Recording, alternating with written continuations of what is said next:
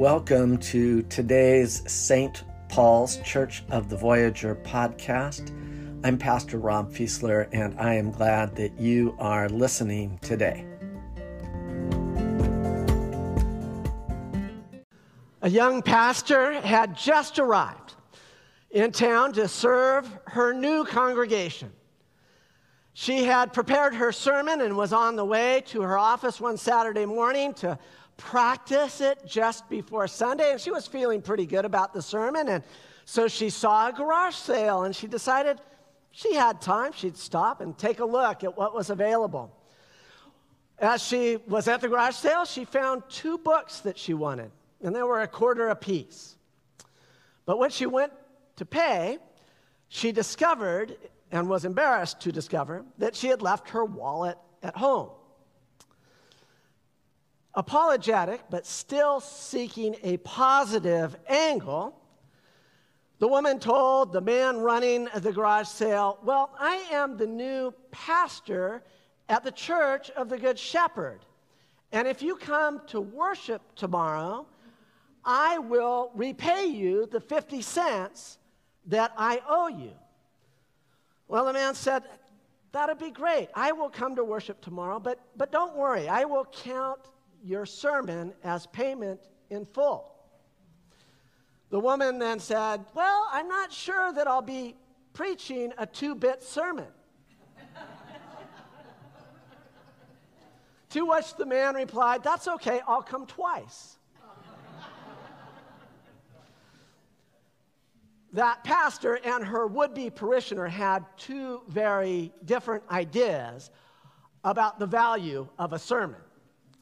For a preacher who can spend up to 1 hour in preparation for every minute of the sermon that is preached, the value of those efforts can feel quite high. But for those who have to endure those efforts, they might have a very different perspective. I had 3 preaching classes in seminary. I've read a number of books on preaching, and still, I think the most memorable thing that I ever learned about preaching was advice given to me by a retired Navy chaplain. He said that good preaching is about 2 things. It's about God, and it's about 20 minutes.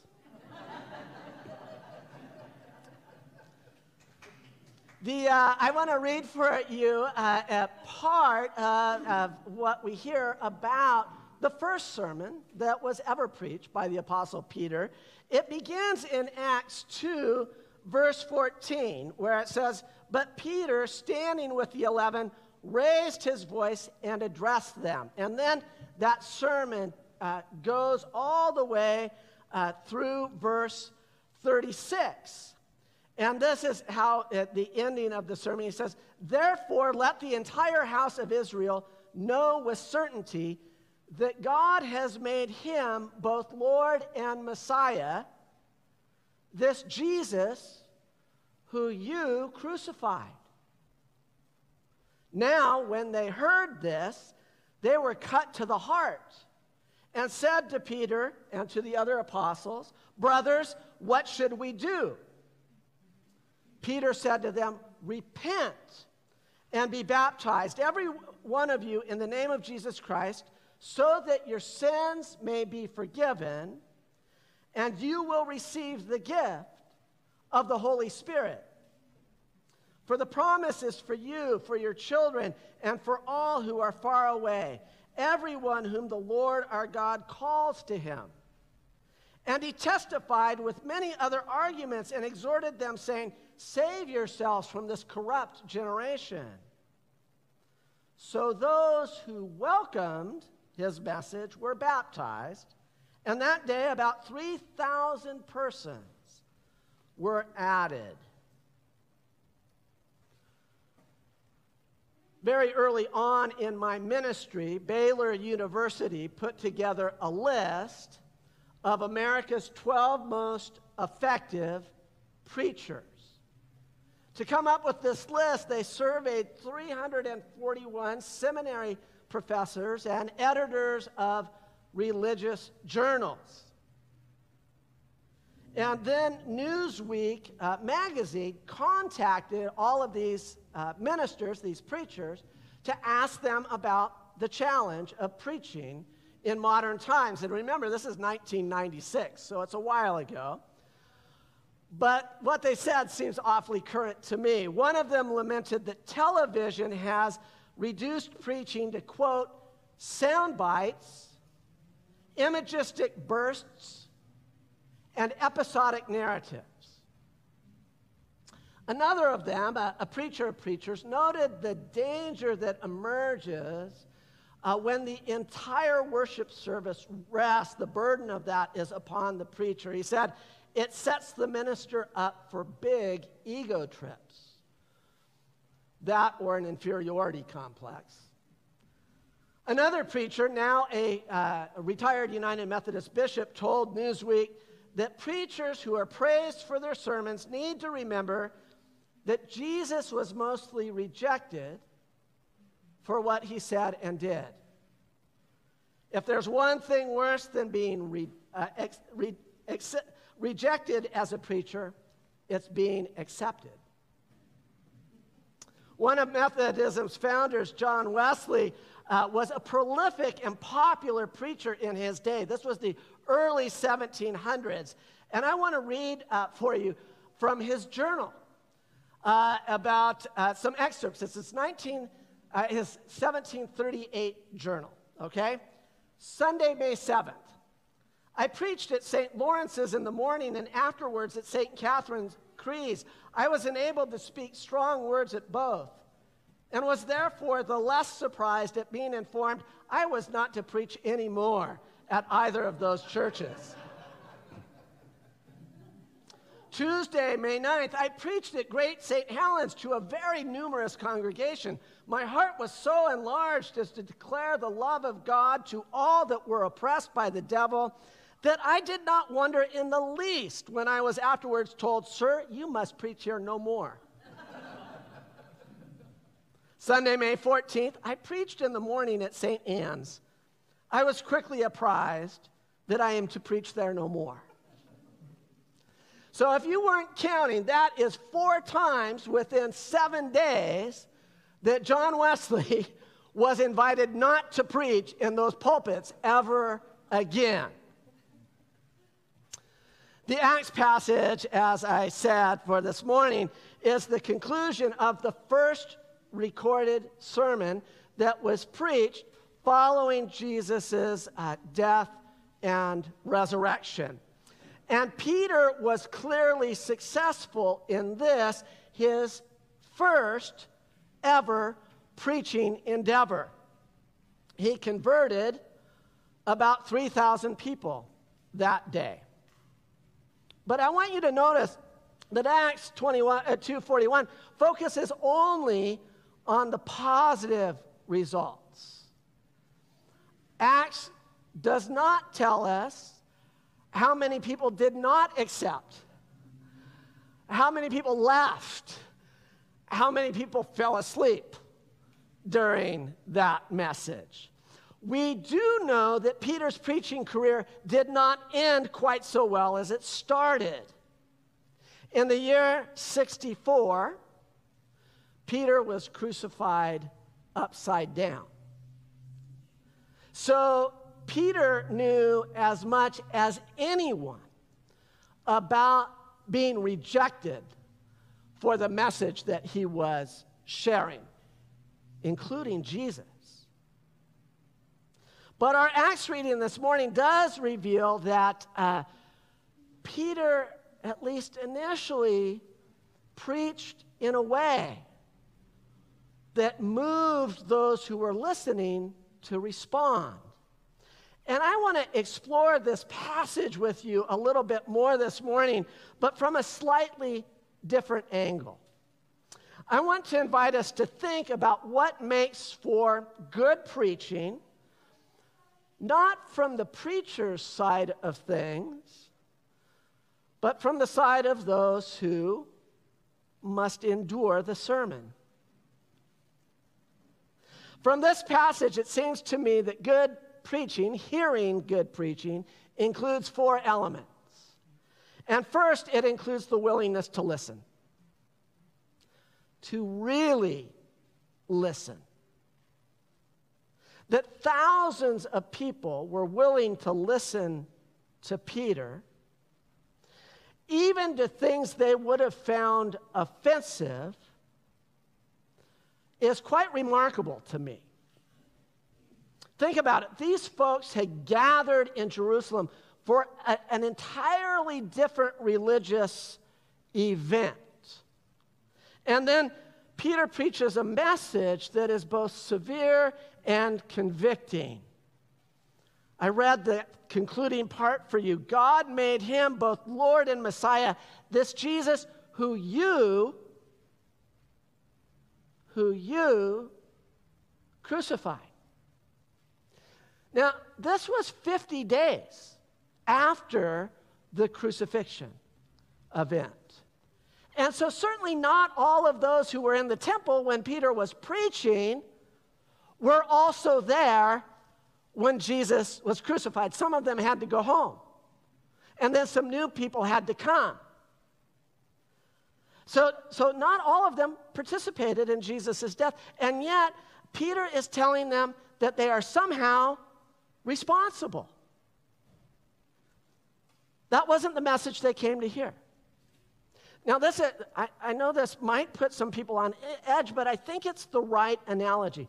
Think about what we're going through these days with some of the racial tensions in our nation.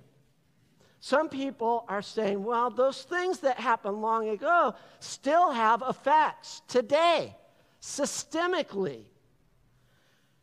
But the minute some of us hear that we might somehow be involved in something that happened hundreds of years ago or might benefit from it, we get defensive. We say we weren't part of that.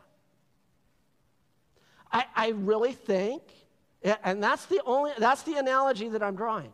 I think the same thing, that the people who were gathered in Jerusalem could say, hey, no, not us. We weren't here for that. But they didn't do that.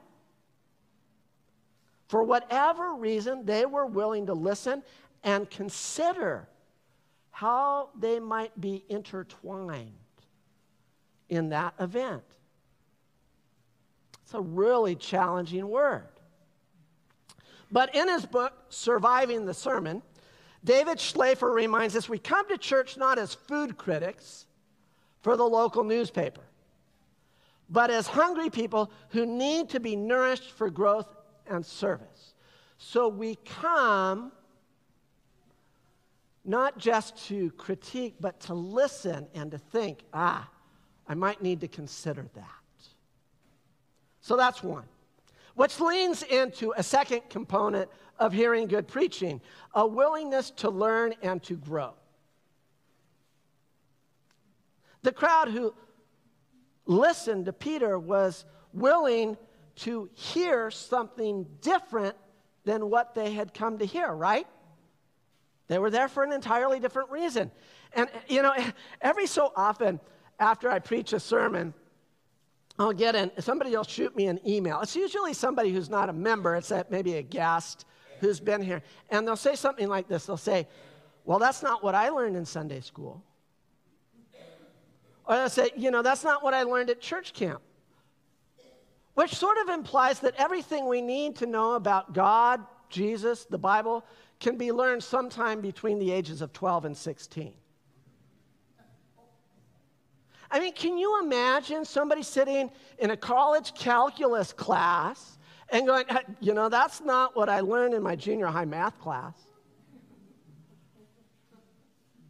And yet, there seems to be this assumption that everything we need to know about God and Jesus and the Bible is knowable by the time we're 12.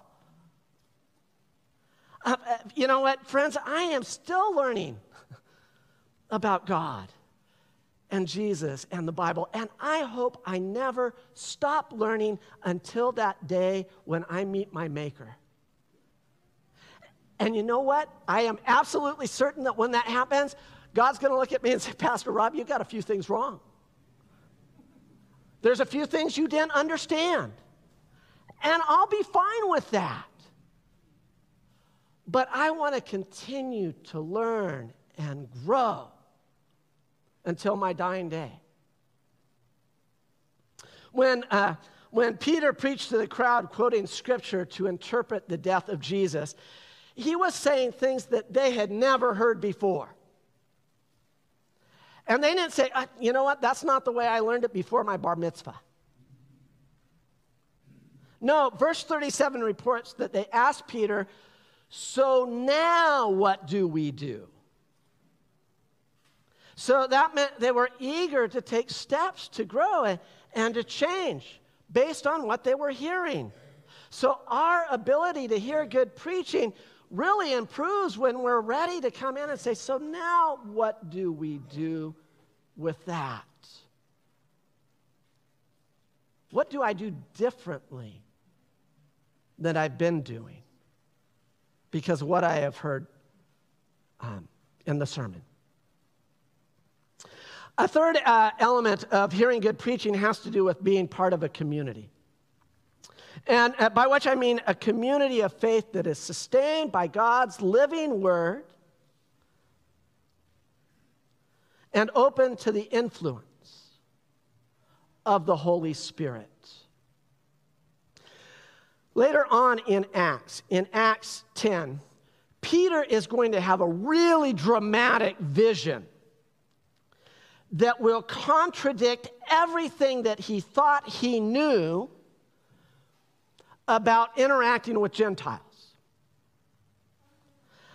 Both Scripture and tradition had told him, a practicing Jew, he was following Jesus, but he was Jewish, told him that he should not associate with Gentiles, that they were unclean.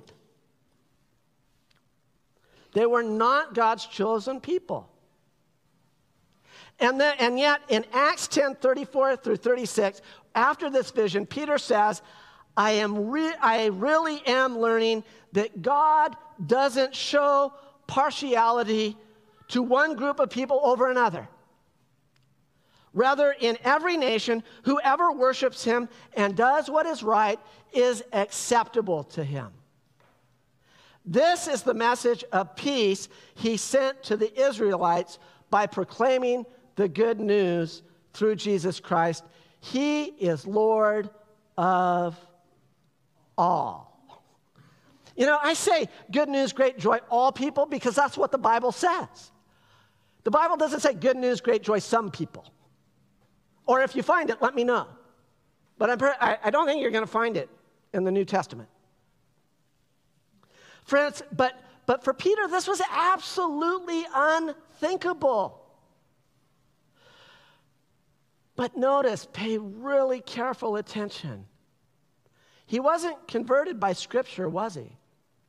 If you go to Acts 10, he was converted by the power of the Holy Spirit.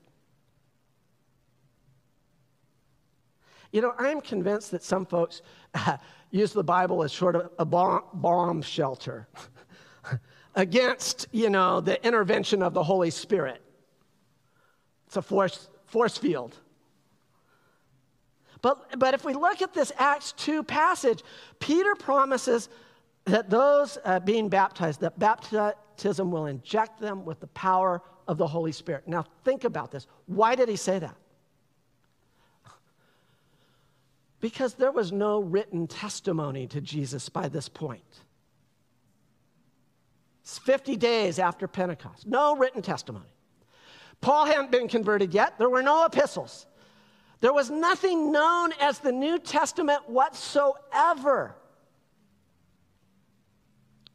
Now, I'm not saying that the Bible is unimportant, far be that for me, but what I am saying is that when we use the Bible to avoid the influence of the Holy Spirit, we are not being true to what the Scripture itself tells us about the way God works. God will work, even against those who want to use this as their kind of force field, against considering new things. A final way to hear good preaching, well, it begins with love. And in this case, I'm not talking about love of neighbor. What I'm talking about here is love of God. We don't gather, or we shouldn't just gather because it's this thing to do on Sunday morning. This is what I do.